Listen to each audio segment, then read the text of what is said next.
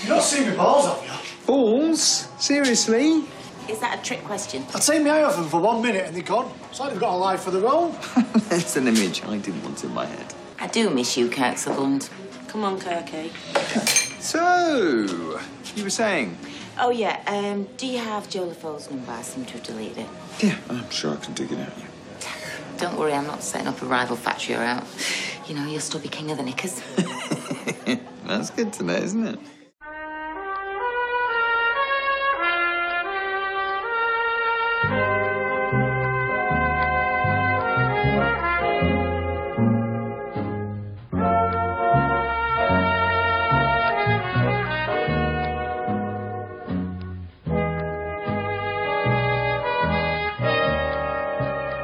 Welcome to episode 111 of The Talk of the Street, an unofficial Coronation Street catch-up podcast that isn't committed either way, but is happy to admit to being curious about having a go on Kirk's balls. I'm Gavin. And every day I'm shuffling. Every day you're shoveling. Shuffling. Shuffling? Yeah. I'm quoting a song. It's all right. Okay. But every day I am shuffling. I'm shuffling here and I'm shuffling there. I was shuffling out in the woods with a million mosquitoes the other day. Yeah, most of which are now in the bath. Just thanks for bringing that home. It's mostly the dirt that I brought back with me. There Yeah. aren't any mosquitoes in the bath, are there? I don't know. I assume there's at least That would be a terrifying. few. It's bad enough when you open the shower curtain and there's an occasional spider hanging out there saying, "Hello, welcome." I just Enjoy leave them your alone bath. now. I'll leave them alone now. I tend to leave them alone unless they're like dangling right there, and then like I'll splash them with water and they'll scurry up to the top again. Because apparently it's good to have a house spider. It's good to have at least one house spider. I don't think it's good to have like a colony of house spiders, but it's good to have at least one around the house to eat other bugs. And The phrase "a colony of spiders" is so disturbing. I know. I can't believe I said it. I can't believe those words came out of my mouth. I was sitting in here the other night, and there was a spider in the ceiling right above me. Uh-huh. And it was a big spider, just like a medium-sized one. Mm-hmm. And so I'd be puttering away on the computer, and I'd take a little glance up every now and again, and it was still there, just hanging out right above my head, and just 5 minutes would pass, and taking another little look, and it was still there. Mm-hmm. Put her away like a little bit for another 5 minutes, look up, no spider. And now I'm worried. Because where the fuck is that spider gone? And is it on me now? Because it was right above me. But if it was on me, it didn't kill me. Right. And I didn't notice. So, You may have swallowed it later, though. In well, your sleep. apparently that happens quite often. Yeah. I swallowed a mosquito while I was hiking. Yeah. That's how many were around me. And they don't usually get around me. But typically that's because I'm either with you or with Stelly. Mm-hmm. And they love both of you. Right. I don't know why. I'd take the garbage out. I feel like I've said this already, but it feels like I've said everything already. Taking the garbage out, I'm outside for a minute, and I'll get bitten 3 or 4 times. Yeah. I'm also not allergic. I mean, I got bit like a million times and not a welt on me. No welts, no itchy spots. I'm made of itchy at the moment. Of course, I think part of that is that I came home and immediately jumped in the shower and didn't scratch anything, didn't itch anything, didn't rub anything. So That's what she said. So you've been otherwise good, you know. as we approach August. Oh, God. It's crazy, isn't it? I don't know. I'm starting to worry about how we get the kids home from their summer, and I'm worried about school. Although I've already told the school that R2 would be 2 of the ones that would do remote learning, since we are privileged to be able to do that. Mm-hmm. So, and there's no way in hell I'm putting one of my kids in a school. Oh God, no! Can you imagine? Can you imagine? Schools are petri dishes of death and disease At anyway. the best of times. In the best of times. Every year when the kids go back to school, I get sick. Because Yeah, they bring and- something home and wipe it all over us. And our teacher friend Mark Baker, he said something similar last year. When the kids went back, he says, I always catch something the first week. Yep. Yeah, when I was a school librarian, like every other month, I would be sick. But there's one thing about catching something last year and catching something this year that could kill you. Right. And I mean, so many of the teachers in our school district are, 60 or above, and quite a few of them are battling cancer already, even some younger than 60. Like Miss Ellis, Stelly's tag teacher last year, whose son plays with Benny on soccer. And Mr. Boersma, who is one of Benny's favorite teachers of all time, is still battling cancer. So I don't want our kids to be responsible for killing somebody. Mm-hmm. So I'm keeping them home. Well, any more people? Right. Well, I'm sure they've been indirectly responsible for at least a few deaths, but aren't we all? Let's try and draw a line under that. Let's Right. try not to Yeah. force it. As much as possible. Mm-hmm. Yeah. Well, on that cheery note, how are you doing? I'm okay. A little tired. Yeah. Yeah. Been quite busy at work. Yeah. Oofed. Yeah. Yeah. Work's made me swear quite a bit this week. Already spending most of my time in Microsoft Teams meetings, and that's just got elevated this week, which Yes. isn't great. And wasn't even helped by me walking into the room wearing just my underwear Right. the other day to get you coffee. Yeah. Nobody saw me. Nobody got a show Well, I'd switched the except for video you. off. I was like, why? Because normally you can tell if I'm in a meeting. And, Right. And you weren't talking, so I assumed you weren't in a meeting. Well, half of being in a meeting is listening. And that's what I was doing at that point. But you can see my screen. If that screen's on, then I'm in a meeting. Yeah. I don't always catch the screen, though. It was like you deliberately wanted to flaunt your stuff. That's what it looked like. Well, that's not. And as Audrey proved later Oh. on in the evening, No denial. Interesting. I did not. And nobody could see me because of the way you have that thing angled. You didn't They know can- that. They can barely see you. It can just see the top of my head.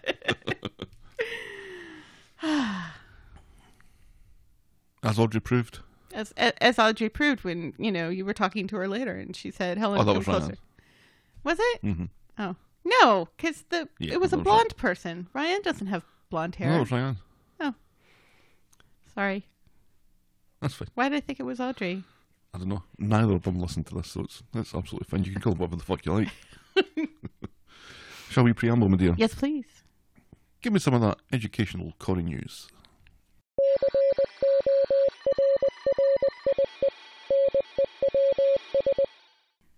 Recasting alert.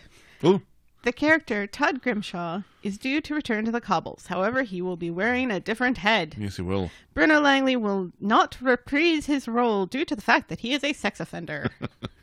Oh, why am I laughing at that? I don't think it was your delivery that was making me laugh, not the fact that. Yes. I can make anything funny. You're welcome. Jesus. Paula Tilbrook, the actor who played Estelle Plimpton, Olive Taylor Brown, and Vivian Barford, has died. She was 89. And finally, that shitrag, The Sun, has publicly apologized to Mikey North for falsely reporting that he kissed Alison King. Still no apology forthcoming for King, perhaps because she's not the one who has threatened to sue them. Correct. And that's Corey News. That's Corrie news. Yeah, the Sun is a Shit utter rag. piece of shit. Yeah. Don't buy this. Absolute garbage. Don't buy this. Yeah, don't use it for Corey News either, because it's typically false.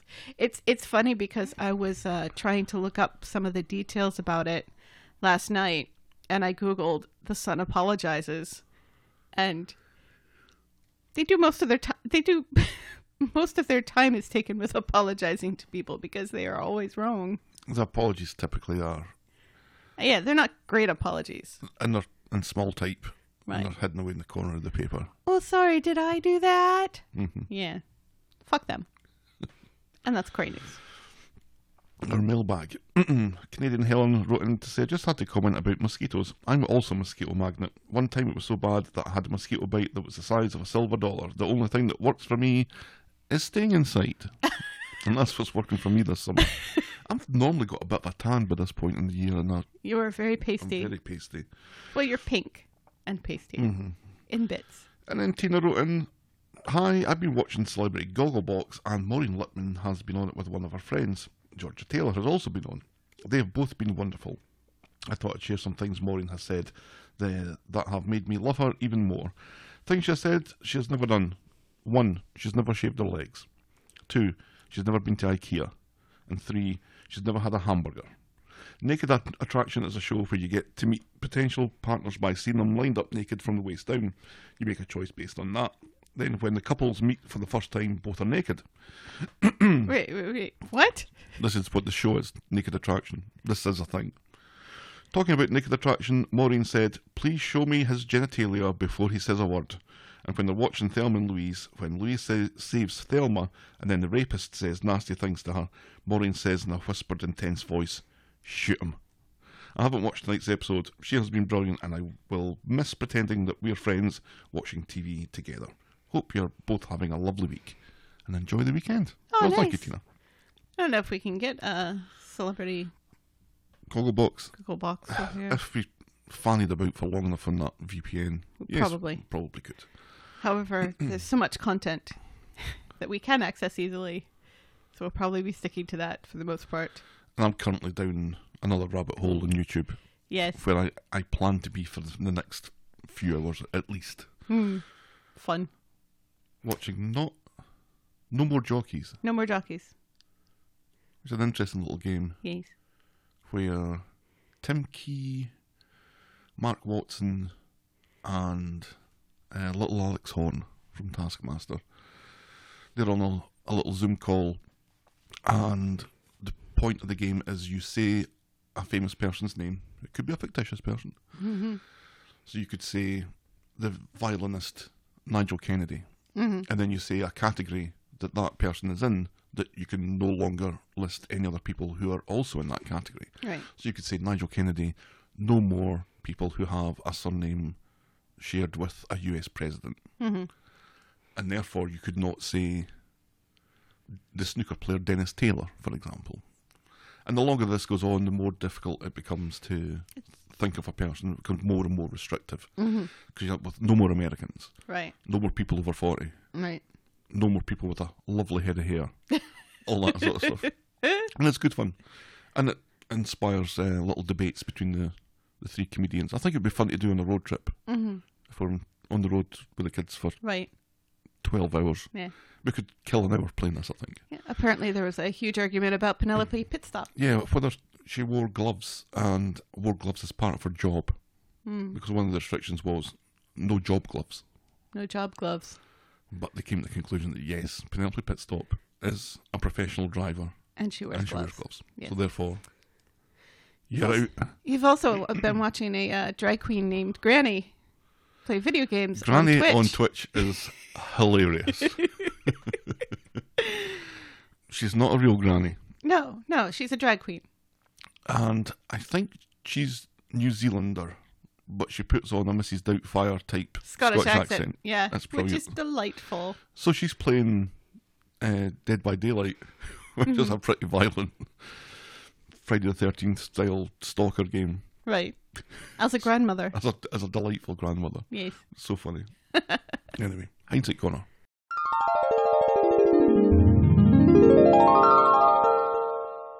A blue, blue, blue, blue, blue, blue, blue, blue. Chewing up the scenery. Mm-hmm. We kind of had a little mini debate about this last week. Yeah. Whether it was a positive or a negative thing. Yeah. And it's kind of both. Right. Looking it up, I think it was on the Oxford Dictionary. To chew up the scenery means to overact, over-emote, or to ham it up. But sometimes it's applied almost as praise, suggesting an actor who is energetic and spirited. Mm-hmm. So that doesn't help at all. No. And now this.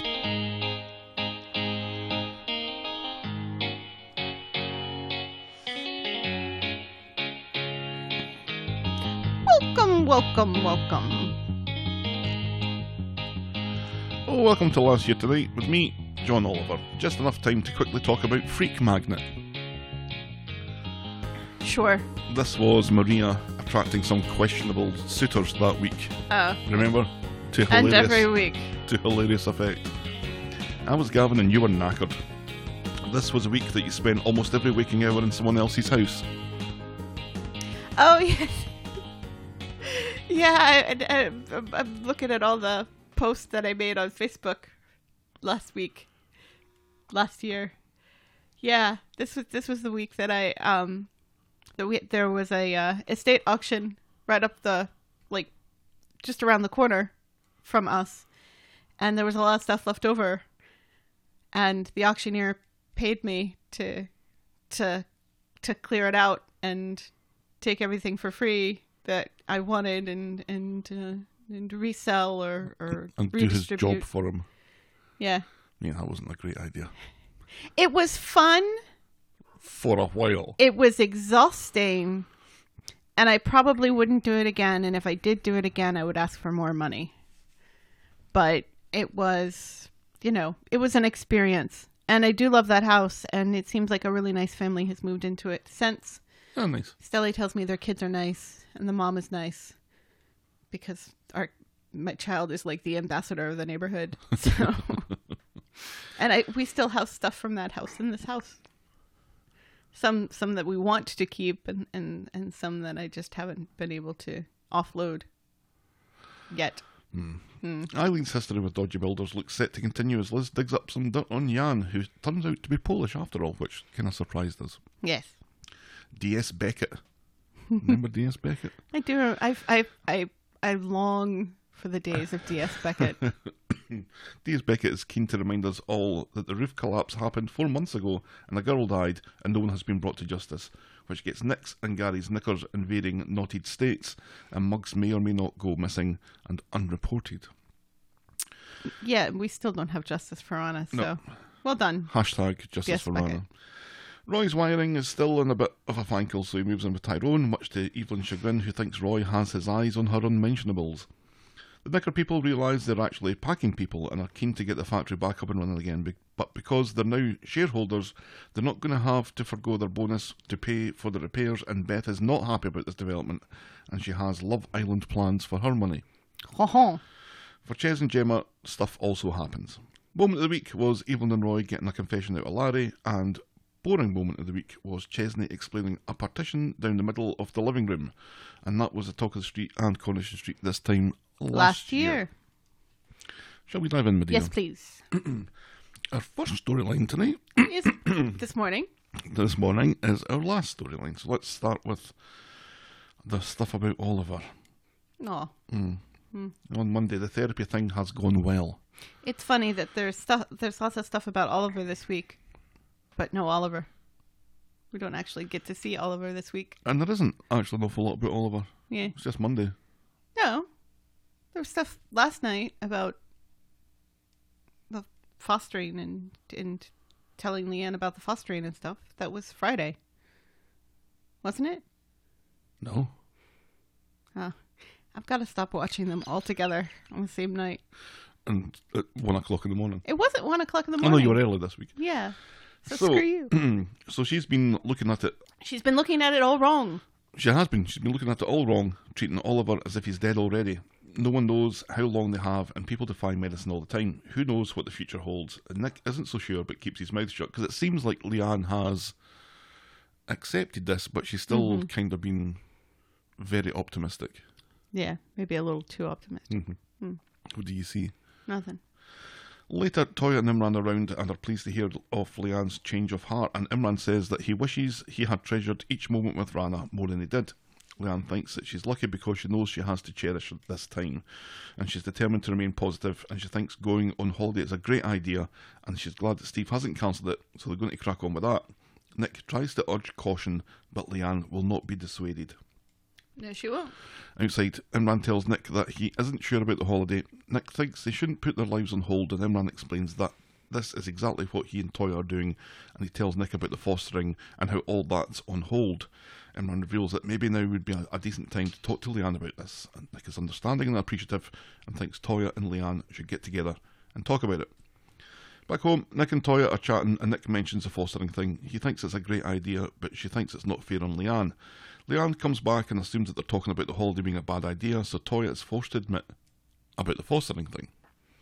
Huzzah! That's what it's called now, the fostering thing. Yeah, finally. Leanne wants to know why she changed her mind. She didn't want to get in her way. Toya didn't want to bring home a child when Leanne was maybe losing hers. Leanne says the timing is rubbish, but if she wants to foster, then she absolutely should. But she says this with tears in her eyes. So that's nice.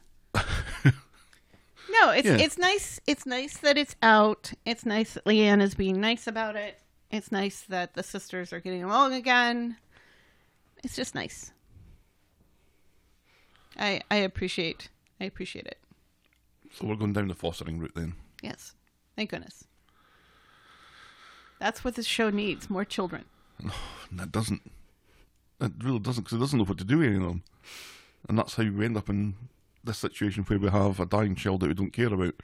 Yeah, but we also have another child in another storyline doing an awful lot of the heavy lifting for that storyline this week and doing a very good job. So it evens out. I'm wondering what you're talking about. You know what I'm talking Surely about. not Jack. Yes, I'm talking about Jack. Oh, Does dear. a great job. Oh. He's adorable. And I love his wee speech. Continue. Let's talk now about the twins down under. Okay. Well, see, there we go. It doesn't seem like we talked about that for very long. Well, Nothing much what more can we say about a child dying on a television show, fictitiously, that we haven't really been allowed to give any sort of emotional investment to in his short life?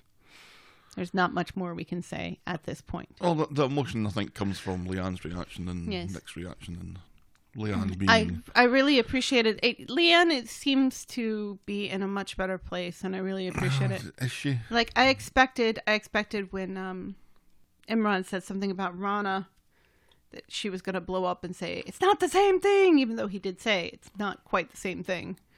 But instead, there was this beautiful moment of empathy between the two of them. So I think she is healing and she is getting better. Do I think that this vacation will be disastrous? Probably. Yes. But, it is what it is. Okay, now we can talk about the twins down under. On Monday at the garage, Abby asks after the twins. She hopes that they're well looked after, and Kev thinks that they are, because last week there was a breakdown, Right. but not like that, where Yes. Kev went and Yes, he saw the twins. saw the twins. With a kangaroo. Don't they need to come and pick up that car? So wouldn't they have seen him unless the dude comes by himself to pick up the car? But somebody needs to come and pick up that car. Yes, I think we're to assume it's been fixed. right. But if it's been fixed, somebody needs to pick it up after it's been fixed. Yes, or is Kev going to drive it to the guy's house or something? No, he would normally get picked up. Yeah.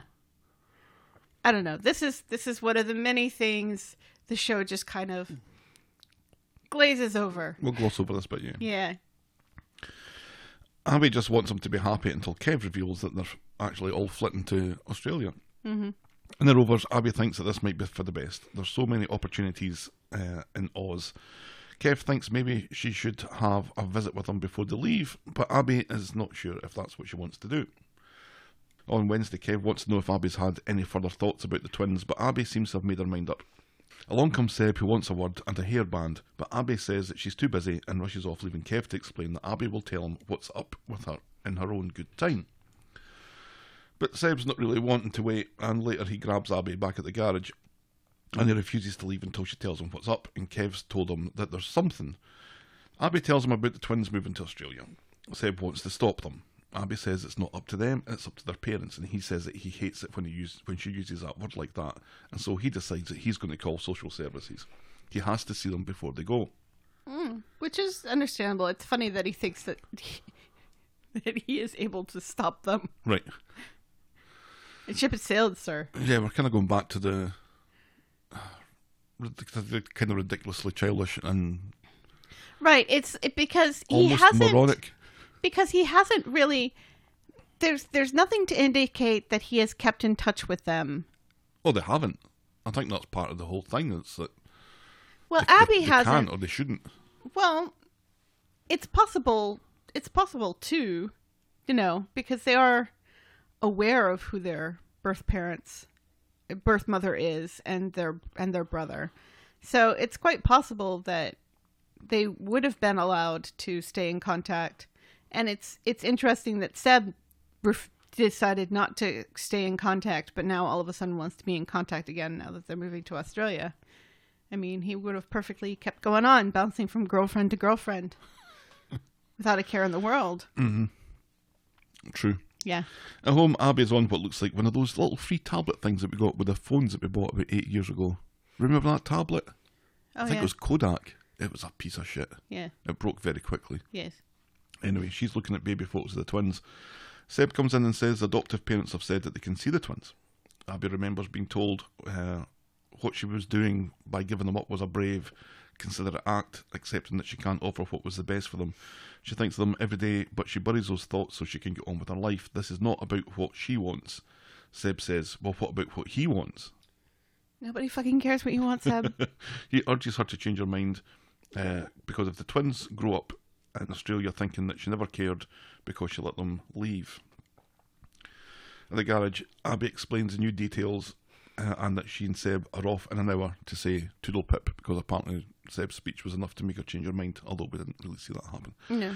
Abby knows people judge her and she can't rid herself of the shame of giving up her own kids. She gave them such a bad start, but Kev thinks that they're happy now and the new parents must agree or they'd never let her see them again. Then Abby and Seb are waiting at the social services. She's worried that twins won't recognise her, and then she thinks that she's made a terrible mistake by coming along. This is not about you, says Seb, who was happy earlier to make it all about him. But Abby is genuinely having a crisis about this and doesn't know if she can go through with it. And we'll have to wait to Friday to see Seb trying to talk Abby down.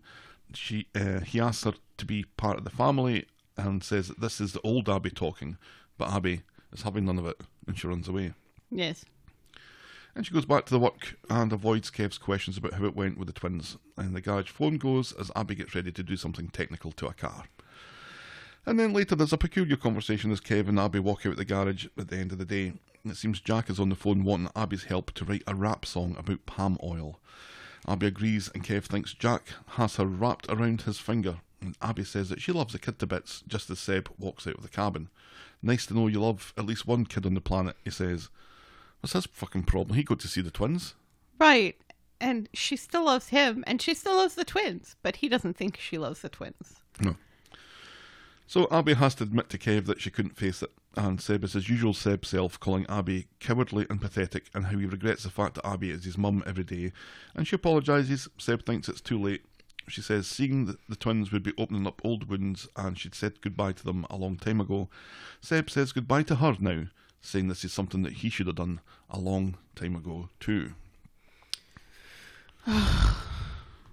This is why we don't like Seb. He's just so emotionally stunted. Mm-hmm. And I guess that's believable for somebody who had to grow up very fast and very quick to take care of his that's true, I guess. his siblings and stuff. But still, it's just every time you think that maybe there's been some emotional growth there. Which it looked like there had been, maybe, a little bit, kind of, it takes, sort of. one step forward, 2 steps back. Mm-hmm. And it gets old fast. And then back home. All right, the rap wasn't good. Jack is rapping about orangutans while we're all singing other wee songs in our heads to kind of cover it up. I just don't like... I don't like people rapping anyway if they're not a rapper. Because it's not just talking. You have to be kind of good at it to make it work. Right, yeah, and rhythmically it's just all over the place. And it's very hard to rap about orangutans, even though those orangutans are the species most affected by the collection of palm oil. Mm-hmm. Abby and Kev, though, think that it's mint. Right, of course they do. And it's all thanks to Abby's help. Kev is very appreciative, but Abby is still bothered by the twins thing. Kev thinks that she needs to move on and Seb will eventually come round. Abby isn't so sure, thinking she really has let him down this time. And then later, Jack is down giving Abby a wee pep talk. Abby doesn't know what she would do without Kevin. Abby doesn't know what she would do without Kev and Jack in her life. And then Kev asks Abby to move in, which Jack thinks is a Brilliant idea. Yes. And so Abby therefore agrees. Yay, Abby's going to finally move in with Kevin Jack. How do you think that's going to go? Initially well, in time terribly. I do like the family dynamic of Jack and Kev and Abby, though. I love Abby. Abby's one of my favorite characters. And I feel like Jack is really healing for her. It annoys me so much, this whole Seb thing, and the fact that their relationship is now in the shitter again. You know, because it took so long to build it back up, just to have it all come crashing down because of one accidental sighting of the twins and the dad just happening to, you know, say that they're moving to Australia. Right, because otherwise they would never have known. No. And it's unlikely to have got in touch to say, oh, by the way, we're moving to Australia. Mm-hmm. Unlikely to have happened. Kind of proves that Abby does have maternal qualities. Absolutely. It's just that she made such a mess of the first three. And she knew at the time, because remember, at the time, she was not the Abby we see before us now. No, she was a junkie. Yeah, she was still using on occasion. She was stressed out. Part of the reason why she was using is because she felt like such a bad mother and everything, and had a lot of guilt and stuff. She didn't have a secure place to live. She didn't have a secure job necessarily, because this was back and forth when she was working for Kev and then she wasn't working for Kev. Oh, even before that. Yeah. So, you know, she's in a much better place now, but you have to remember that she wasn't at the time, and it was a really huge and brave thing to do. I'm glad that she is moving. I think the time had come for her to move out of Sally and Tim's, because, you know, it's not like she's really involved in the Sally and Tim's dad storyline. She's rarely there anymore. Mm-hmm. So it makes sense for her to move on. Yep. And will I miss, you know, the funny jokes like her borrowing the batteries? Yeah. She can still do that. Yeah.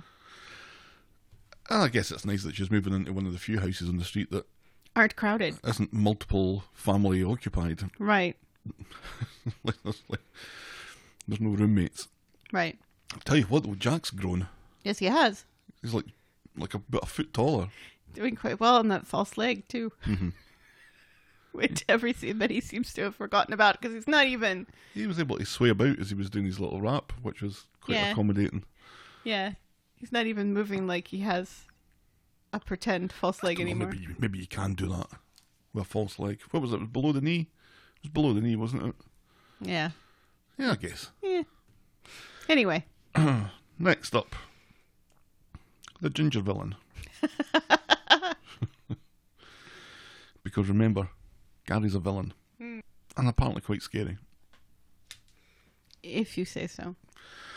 On Monday, Gary is on the phone to Sarah explaining that he's putting the rent on the factory up and it's not unreasonable, and just fucking shut up and pay me, alright? And he gives her 2 weeks notice. Yeah, and he doesn't, you know, he cares about Oliver, but... He doesn't really. I don't fucking care. Right. So this is all on the back of seemingly Laura the Chin demanding... More money from him. And he's from Rick spaffed away... Chin, who's dead. Rick the Chin's money, and isn't making enough money from the furniture thing. Right. To pay Laura. To pay Fizz. To pay the rent on the furniture place. And to buy the furniture. And pay for his flat. And keep Maria happy. Right. So, Laura the Chin and Adam are in the Rovers enjoying a drink. She compliments him. She'd never have gone this far if it hadn't been for Adam's sterling advice. Kelly's still taking it hard, given that her dad fucked off without so much as a buy your leave. But still, at least she's getting paid, and that's all that she's really bothered about. That's all that Laura is really bothered about. Mm-hmm. Adam tries to dig into this, but Laura is vague when she talks about who she has to deal with, so Gary's name is not mentioned. At number 8, Sarah's throwing kitchenware around when Adam comes in. She tells him that even though he knows about Oliver, Gary has chosen this moment to raise the rent on the knicker factory, and Adam's intrigued by this. They smooch, and Sarah picks up that Adam has been in the pub, but Adam says he was seeing a client and he'd got a couple of pints for him and Daniel, who never showed up. So he's already lying to his wife. Yeah, already lying to his wife. And for as much time as Adam and Laura are in their Rovers or in Roy's together, how is it that nobody has spoken on this yet? Like, been seen by everyone that they know. Right, seriously. It Timbot 4000 says this does not compute. absolutely, Timbot. I have a feeling you're going to be saying that quite often this episode. Yeah, it doesn't really... They're not subtle. Right. They're clearly not talking about business. Right. Well, they are talking about business, but they're Yeah. clearly... The She especially is clearly flirting with him. Right, after he'd done a power of flirting the Right. other week. And also, her daughter, Kelly, is friends or acquaintances with Amy, who is related to Adam. Surely this has come up in conversation. I don't know. You think. On Wednesday, Paul and Kirk are loading the work van when Kirk offers Paul a go on his balls. But not like that. He has those kind of Chinese... Yeah, the I Ching balls. Worry balls?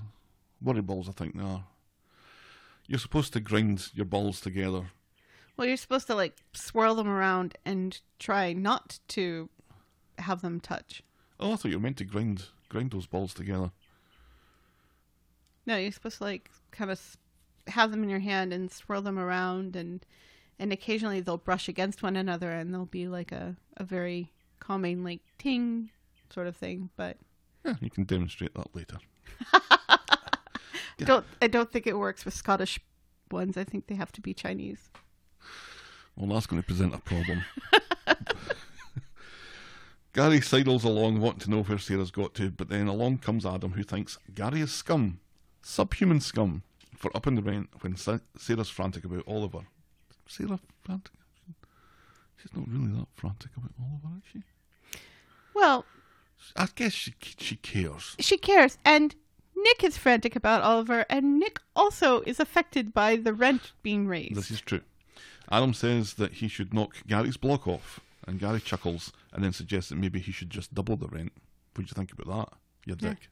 Yeah. Later, Kirk can think of nothing other than his corned beef. So we've moved on from balls then. Briefly. Adam walks by on the phone to Sarah, urging her to stand up to Gary, but she hangs up on him. Imran comes out of Roy's rolls, and the two of them chat briefly about the scoundrel Windass, who Adam is now convinced is up to something dodgy. Although, to be fair, he was convinced of that Yeah.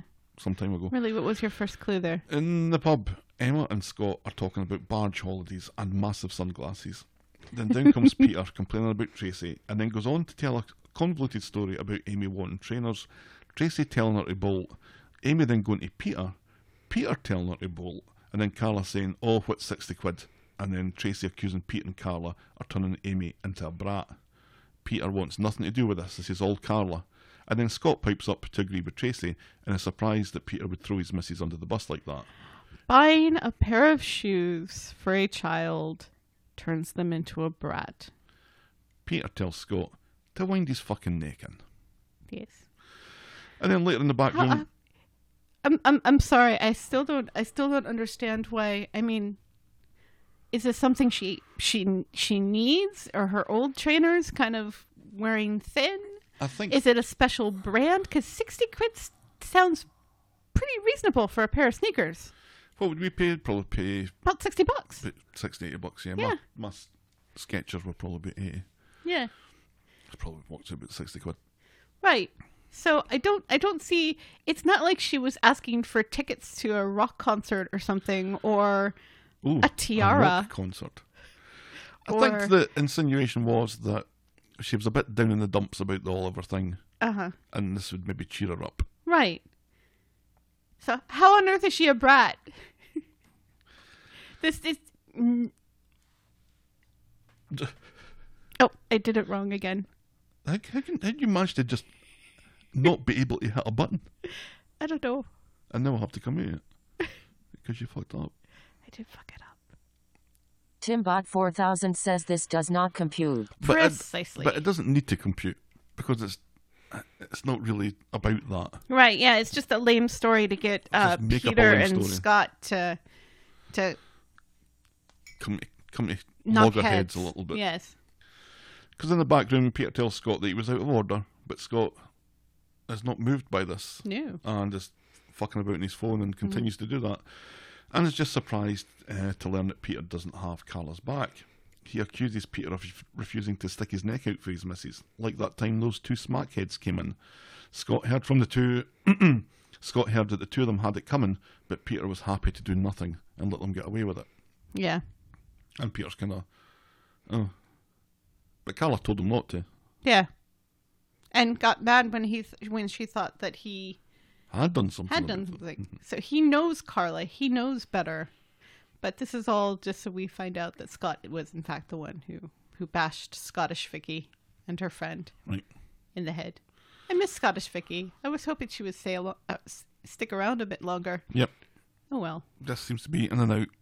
It's almost like the nickname But not like deserved that. a little bit more, didn't it? Yeah. Because it was good. I'm kind of starting to regret not holding on to it a little bit longer. Right. Oh well. At the factory, Kirk has lost his balls, while Nick has asked Sarah to do something about Gary. In comes Carla, who used to work at the factory, but doesn't currently work at the factory. No. She's looking for Joe LaFleur's number from Nick. Remember her? She's not setting up a rival business. He'll still be king of the knickers, but she's bored pulling pints and looking for something more taxing. Nick may just have the perfect proposition for her. Ooh. So on Friday, Laura the Chin drops in at the furniture place. She's finally been paid and she thinks Gary has been well trained by Rick the Chin. He's kind of nobody's monkey. Right. But she knows the game and she knows how to play it, and Gary hasn't a fucking clue how to handle her. After she's done, she calls Adam and arranges to meet him in the Rovers later. So Carla's chatting away with the knicker people when Sarah, who doesn't know Carla works at the factory and sees that Carla is in the factory, wants to know why Carla is in the factory. Carla says that she works at the factory. She's standing in for Nick while he takes some time off. Sarah wants an argument about this, which Carla thinks they should do when they're not in front of the knicker people. So off they go to the office. Mm-hmm. And Kirk's thinking, oh no, I think it was Sean that says things are about to start getting heated up here. I know. Sean just loves it. Sean loves a cat Loves the fight. drama. He does. In the pub, Laura the Chin tells Adam that Rick the Chin has finally come through with some money. Adam quizzes her about the transaction, which Laura is a bit suspicious of. Sarah calls Adam, but he dinges the call. Laura explains about the Dropbox and the Minion, but doesn't mention Gary by name again. Which is weird, isn't it? Isn't it weird that she's keeping this information? Yeah, it's that bloke that's got the furniture thing that's just Yeah. down the street. Yeah. Why is she? Why wouldn't she? Why? Because she's happy to talk about getting the money. Do you think she's actually stringing Adam along? That she's aware that Adam has a wife and everything, and is just using him for company? I hadn't really thought about that. Let me think about that. Maybe she's smarter than she looks. That would suggest multi-layering. I'm not sure then. I don't know. I mean, she was married to Rick the Chin, so she must have. It makes her a little bit shady by association, doesn't it? Oh, definitely, yeah. God, she knew what he was up to. Yeah, she Well, had to have. To at least some degree. In the pub, oh no, I've just said that. Meanwhile, in the back room, Jenny is reading Johnny the Riot Act over the phone. If you're not back home soon, you might not have a wife to come back to. Then in comes Peter, who's curious as to how Scott knows Johnny and how Scott has got on his bad side. Jenny wants him to go easy on Scott because he's the perfect guest. Meanwhile, in the factory, Carla is astonished that they signed up to this contract with Gary and wants to run it by her solicitor, saying that Adam was shite, which I don't disbelieve. No. Because Sarah's like, oh, well, That's my husband you're talking Yeah. about. yeah. Great. Fine. And that's probably why you haven't Right. Why you... tried to sue him Yeah. for this pish. Carla thinks that they'll be lucky to last a year at this rate. Well, what do we do, asks Sarah. Carla says they stall and then they claim unfair rent at a tribunal. The fight has just begun, but going forward, Carla wants to be in charge of it all, and Sarah reluctantly agrees. Yeah. Quite a lot crammed into that. That was probably... It probably felt... I some like of that Carla should be being back separate. at the factory. I like Carla being back at the factory. She belongs there. But if we ever needed proof that everyone's forgotten about the roof collapse. Remember, everyone, especially Beth. Especially Beth? We don't see we haven't seen an awful lot of Beth lately. Have you noticed? We saw her this week and she wasn't happy. But we didn't realise, or we didn't find out what she wasn't really unhappy about. Right. Oh. Unless, again, it's just Oliver. Why would she be bothered about that? Because Sinead died. Now there's another death. And everybody is affected by death. It's like Imran, and Rana and Jenny and her baby who died and everything. I just seem to remember Beth having a real problem with Carla. And all the Knicker people didn't want anything to do with her. Right. And then when she went to Doolally and wandered off and came back, and it was her idea to turn them into packing people. Right. But remember, then she also gave her shares of the factory to them, and Beth now has a share. Oh, she sold hers, remember? She's the only one who isn't a shareholder anymore. I thought she bought some back from somebody, didn't she? I don't think so. Yeah. But we still don't know what happened to Sinead's shares. Yeah. Anyway, it seems like they made peace because she let clearly it's all she forgiven. let Carla sell Sinead's beard oil, remember? Beard oil. So That's I not like, a thing anymore. Is it? I think it is, because occasionally she'll come in and hand an invoice to Daniel about how much of the beard oil she sold and stuff. I don't know. I just like Carla being back in the factory. I think that's where she belongs, although it's fun watching her pull pints. I think her talent is wasted there. And the Knicker people seemed to welcome her back. She's a born leader. Pulling pints in the Rovers does put you into several other storylines, as has been seen with Jenny and Johnny. Right. But it makes it somewhat more difficult to have a storyline of your own if you're spending all... And Jenny is back all your now, time so she pulling doesn't pints. need to be pulling pints. Yeah, so it's... I'm curious as to why Peter is still pulling pints, but that's all right. Are they still living there? I think so, I think so, yeah. Okay, we just have a couple of scenes then about Michael and Grace. Aggie's with Grace at Roy's Rolls. She knows that she and Grace will never be friends. She calls herself a lighthouse parent, whatever the fuck that means. But she knows Grace cares for Michael, and Michael wants to be a good dad. Aggie says Michael is himself when Grace is around, and she thinks Grace may be good for him.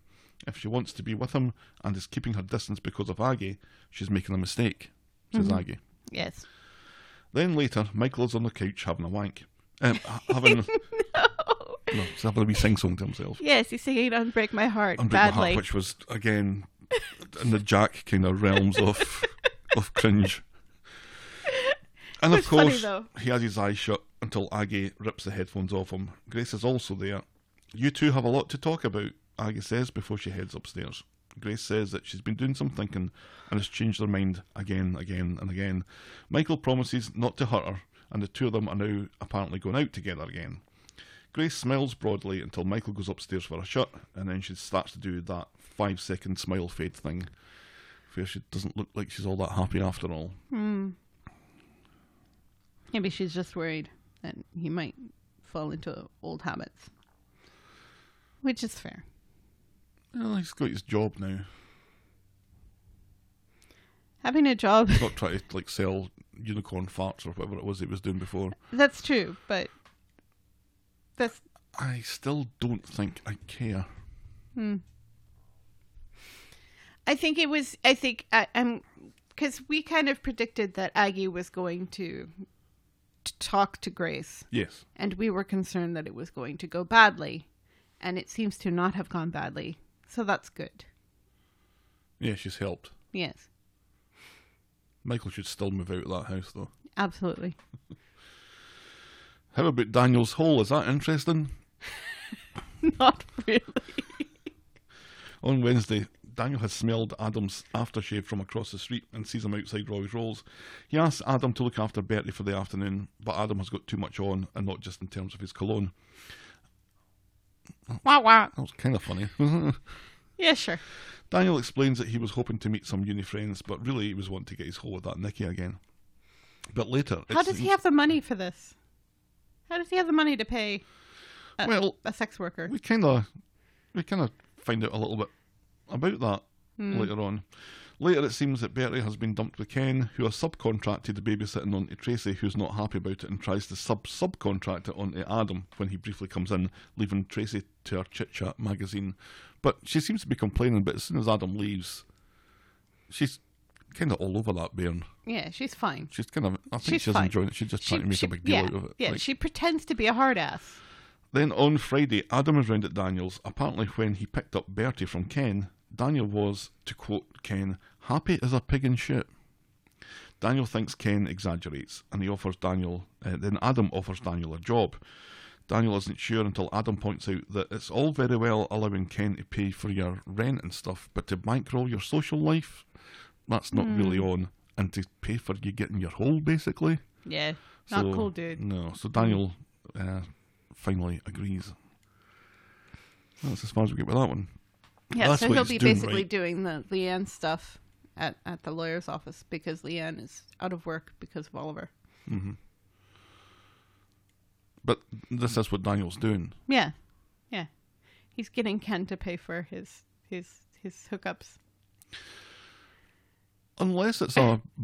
but not. He's not specifying. He's No. probably saying that the money is for something else. But how does Ken have all this money? He's retired. He's living on a pension. Well, he's saving a good bit of money from not being at Shady Acres anymore. Well, that's true. But he's also not Probably. selling his house anymore. Probably Claudia's still giving him money.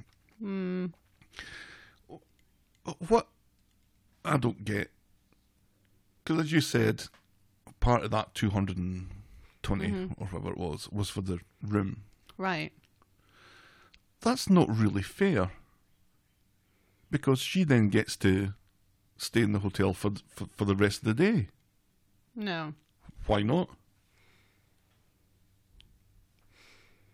It's probably paid by the hour. It didn't look like an hourly rate sort of place. How many hourly And rate even if sort of places have you been in? I haven't been in any, but I've driven by one, and it certainly didn't look like that. And it's not a thing in the UK, really. And at 200 for an hour, plus your whole. Are you saying that her hole isn't worth $200? Are you saying that she is unfair in her rates? That she puts? Absolutely, she's fleecing him. She is not. That's actually rather cheap. He's paying for that room for 24 hours, or at least a night. She can then go and get somebody else and charge them 200 and say that they're paying for the room. She can do this room thing over and over and over again. Do you think on that's the same what's night. happening? Absolutely, that's No. her job. No. It's not her job just to shag one guy. Yeah. It's her job to shag as many guys as she can. She's not going to bring another guy into a room where the bed is already all messed up and already has somebody else's jizz stains on the sheets. That's not going to happen. Well, I think You are being rather unfair to a sex worker, and I kind of take offense at this. I don't Not care. that I'm but selling your body is a huge deal, and $200 is rather cheap. Which is why you need to do it more than once. It's fair. It's more than fair. She should be charging him more. Oh, for your hole and for that room, Yes. and then you're doing it again for your hole in that room. You don't know that she's doing it again. Well, as you say, it's so cheap. How can she possibly survive on that? Who knows? If some of this money's going to the hotel. Yeah. She's not using the same room for another client. Then For the reasons I explained. She and I need to have a word, because her economic model here for our business is just shot to pieces. So what you're saying is you want to be her pimp. No, it's not what I'm saying You at are all. digging yourself a bigger hole with everything you say. Let's move on. I am suggesting that I could be her financial advisor. No. Moving on. Oh, it's just... It's Moving on. so infuriating. It's not infuriating. You hate Daniel. That's why it's infuriating. But you seem to be defending him, thinking that she's fleecing him. I think she is. She's not. I think she is. Anyway. That's more time than I expected to spend on that storyline. Moving on. Our final storyline today. Woot. Tim's fucking dad. Fuck him. On Monday, there's a horrible split screen scene where Tim's dad tells Yasmin... And it's not even an even split screen. Like, one screen, Tim's dad gets more screen. About 2/3. It's aesthetically... Remember that wonderful one that they did with Steve and Tracy? With the door in between them and the split screen? Mm-hmm. And how great that was? That worked. That worked. This does not work. No. It's awful. And- It's awful. It's just visually and story-wise and everything. It's just awful. And Boo. they double down and they do it again on Friday. Boo to this. Boo to this twice.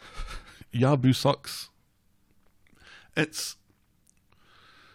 It doesn't work.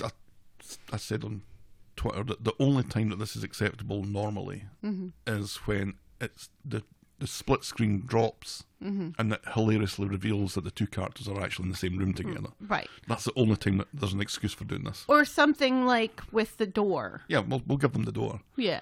Because it wasn't like Because it was that an makes official sense. split screen. It was like you'd split the room Right. Yeah. using the wall or the Right. door or whatever. So that worked. Yeah. This does doesn't not work. And Especially with one screen being smaller than the other. right. The doesn't proportions were Yeah. all out. And so you end up watching the scene thinking, why are they doing it like this? Yeah. Rather than listening to what's getting said, which Right. should have been a Yeah. fairly emotionally charged scene. Absolutely. So, Tim's dad tells Yasmin that he'll drop the charges if she agrees to come back to him. He tells her that he still loves her.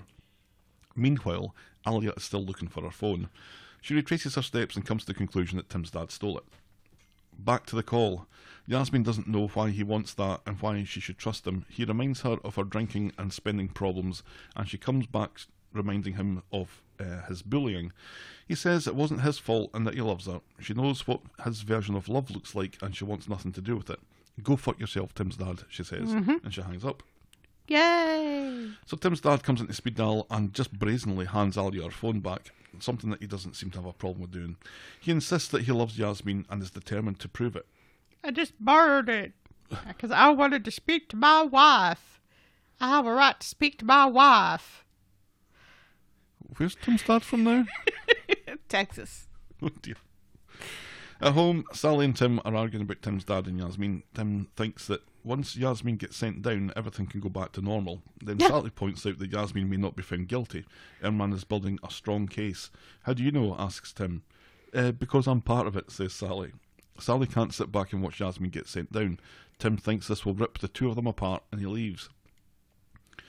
Back in prison, Yasmin is having a chat with one of her fellow inmates who doesn't think Tim's dad is trustworthy. The fellow inmate always goes back to her hubby and thinks it's a self-esteem problem. Yasmin admits that a small part of her, like her duodenum or maybe a tonsil, still misses Tim's dad. So Tim's dad is talking to DCI Bangs and tells her that he wants to save his marriage and wants to drop the charges. DCI Bangs, because I can't remember what her name is, tells him that it's not up to him and that he'll be required to tell the truth on the stand. Imran is with Yasmin in a meeting room.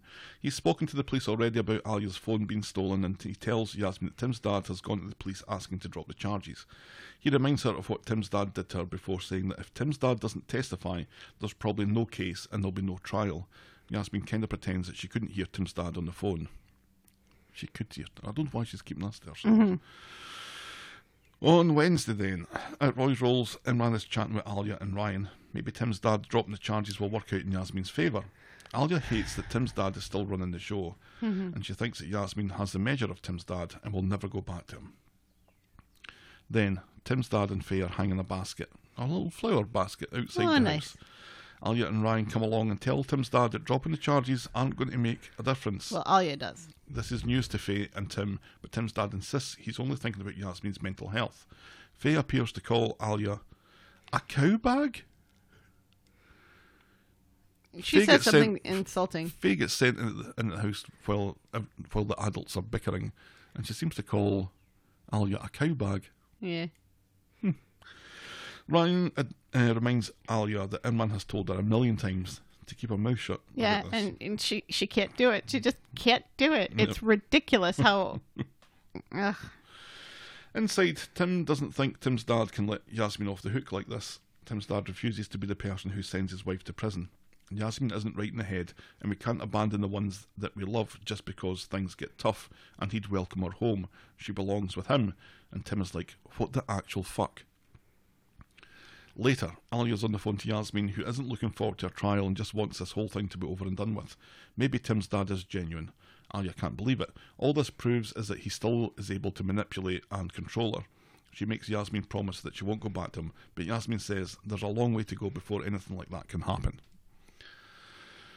On Friday, Yasmin's with her friend, the fellow prisoner, who I think her name is Lucy. Mm-hmm. She seems to know about Tim's dad, and Yasmin explains that he wants to drop the charges. Get out and get rid, is Lucy's advice. Yasmin has questions, and the prisoner says, you just leave that with me. Mm-hmm. So later in her cell, Lucy has found a phone for Yasmin in exchange for some deodorant, biscuits, and a bag of sweets. Mm-hmm. Yasmin isn't so sure, but Lucy thinks this will help her break from Tim's dad's control, and she offers to make sure the coast is clear. Right. At home, Tim's dad gets a call from Yasmin. She can't speak long, Tim's dad, she says. Lucy tells her to be strong. She tells him, Yasmin tells Tim's dad that she's not calling to make small talk. What's the deal with the testimony? And he confirms that's the case, but he might end up being charged with perjury. Yasmin doesn't know why he'd even think to do this. She nearly killed him. That wasn't the Yasmin I know, he says. That was someone else, but someone that he admits to helping to create. Yasmin thinks this is another one of Tim's dad's mind games. Tim's dad just wants her home and things will be different. Yasmin calls him deluded. How can he see a way forward for them? He says he'll get some professional help and he loves her. How can he make this right? Yasmin plays along. Why do you think you need help? She asks. He admits that everything that he suffered at the hands of Tim's mum. But he met her and felt hope. He was constantly worried that he'd lose her and then he'd lose that hope. And he apologises for not being what she deserves. And that's how we end this week's episodes. I am so fucking pissed. I'm so fucking pissed because the police, when Imran says, hey, this guy, made this call and everything, they act like they can't listen to it. Like they have no record of it. And like it's no big deal. When it is. Yep. A huge deal. Especially since they had already told him he could not speak to her. Yep. He should be charged. He's at the least and perverting the course of justice. And DCI bangs Fred Armisen in a dress is just so sympathetic to Tim's dad in all of this and turning such a blind eye to all of the evidence stacking up otherwise. Mm-hmm. Like she's treating him like it's so sweet that he wants to get back with his wife, and she's gently saying, but she tried to kill you. And it's like, maybe if you were a good detective, you'd be thinking, wait a second, why is this guy acting this way? Mm-hmm. This doesn't jive with what we're talking about here. And he's been inconsistent all the way through. Absolutely. So this is just another red flag, isn't it? You would think. You would think. But it's just the fact that, just like with the whole cameras in the house that the police, for some reason, weren't able to find. Despite them being... like, sitting on right top there. of a CD. Mm-hmm. It's just... the suspension of disbelief is just becoming less and less willing as the storyline moves on. And I'm so tired of it. First of all, I still think it's going to go to trial. I don't think the CPS is going to just drop everything. No. And at least they do that right. At least they have her saying to Tim's dad, you can't stop this. Mm-hmm. Even if you don't testify, you can't stop this. If he refuses to take the stand, the case does go away because there's no other witnesses. There's physical evidence, though. Well, yeah, but there's nothing to tie if everything that's going to tie Yasmin, it then becomes circumstantial, doesn't it? If there's no direct... She's confessed. Yeah, I guess. They could put her on the stand. But she says that she did it in self-defense. Right. So she'd be let go. I don't know. There's part of me that's still worried that she's going to go back to him. Ugh. And if that happens, I think I'm officially done with this storyline. Right, yeah. It feels at that point like they're just stringing it along for views and accolades, and that's not cool. I don't think... I already kind of feel that way about the storyline. So. I think the accolades are in jeopardy. Yeah. If she goes back. Yeah. If she goes back They're to already him in jeopardy, willingly, let's be then honest. I think they've just fucked the whole thing up. I think they've already fucked this thing up, but that's just me. Well, we kind of thought that way about the stabbing, but I think they've kind of... They turned at least part of that around. Meh. At least Tim's dad's not wearing that nappy on his neck anymore. Oh, thank God. Glad about that. Yeah. Did you notice? No scar. Oh, he did. He does have a scar. Does he? Mm-hmm. Barely noticeable. They did manage to get away with not having to do all that bruising, though. Yeah. That's healing quite nicely. Yeah. Let's put it that way. Maybe a little too nicely. Anyway. Tim's dad, Tim coming round to what Tim's dad is capable of at all. Faye is still very much Team Tim's dad. Team Tim's dad. That's not easy to say. Mm-hmm.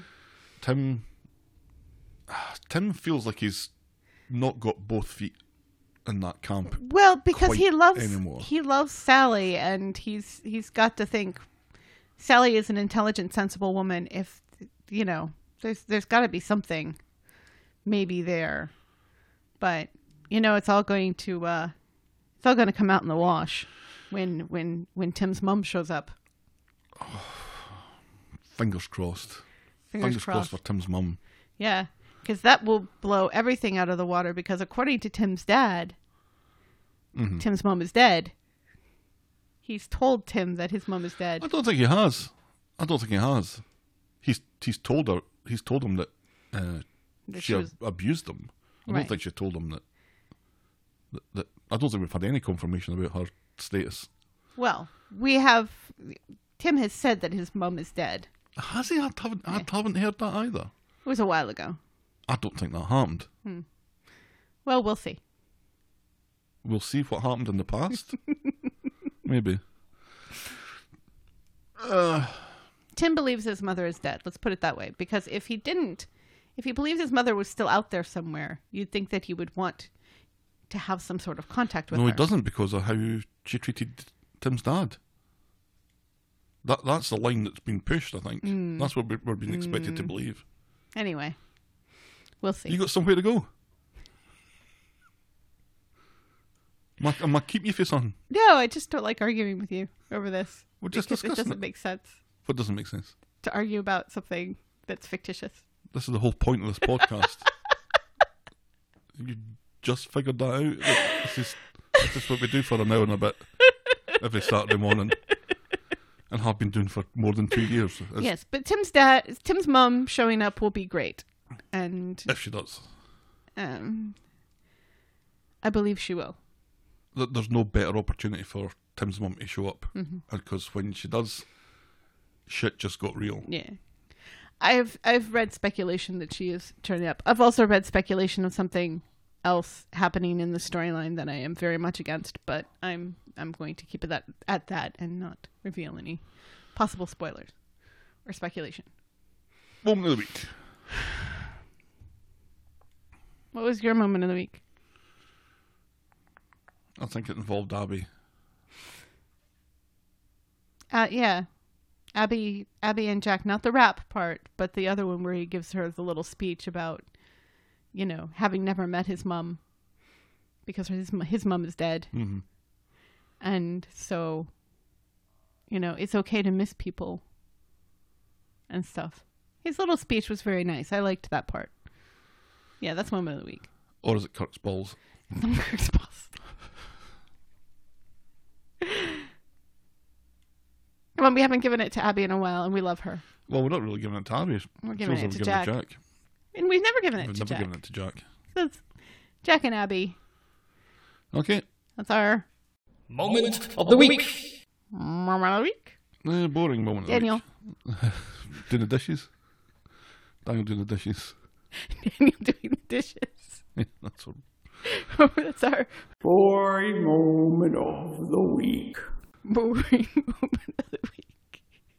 If you've ever considered using split-screen phone calls, you were wrong to think to do that. Right. But write and tell us why you even considered it. Remember when TVs had that option where you could have like a picture-in-picture? I loved my picture-in-picture TV. It's so pointless. No, it was great because you could be watching, you're ready to change the channel when one of your programs starts, but you're in the middle of watching something else. Oh, I loved my picture-in-picture TV. You are what's wrong with society today. Anyway. And then you could see what was on the video. So you could you'd be watching a regular TV and watching a wee soccer match and Sad. in the picture-in-picture, and then when somebody scored, you could just swap over very quickly and see what happened and jump back. Sad. It was magic. Sad. Anyway, we're the talk of the street at gmail.com for email, and that's also how you can leave a voicemail on Skype and drop a couple of nuggets into our virtual tip jar on PayPal. Yes. We're at Corey Podcast on Twitter, Facebook, and Instagram. And if you have the time and inclination, a little rate and review on iTunes would be very much appreciated. Please. Thank you for making it to the end of another episode, and we will be back, argumentative as ever, next week with more Dog of the Talk street. of the Street. Cheerio. Bye.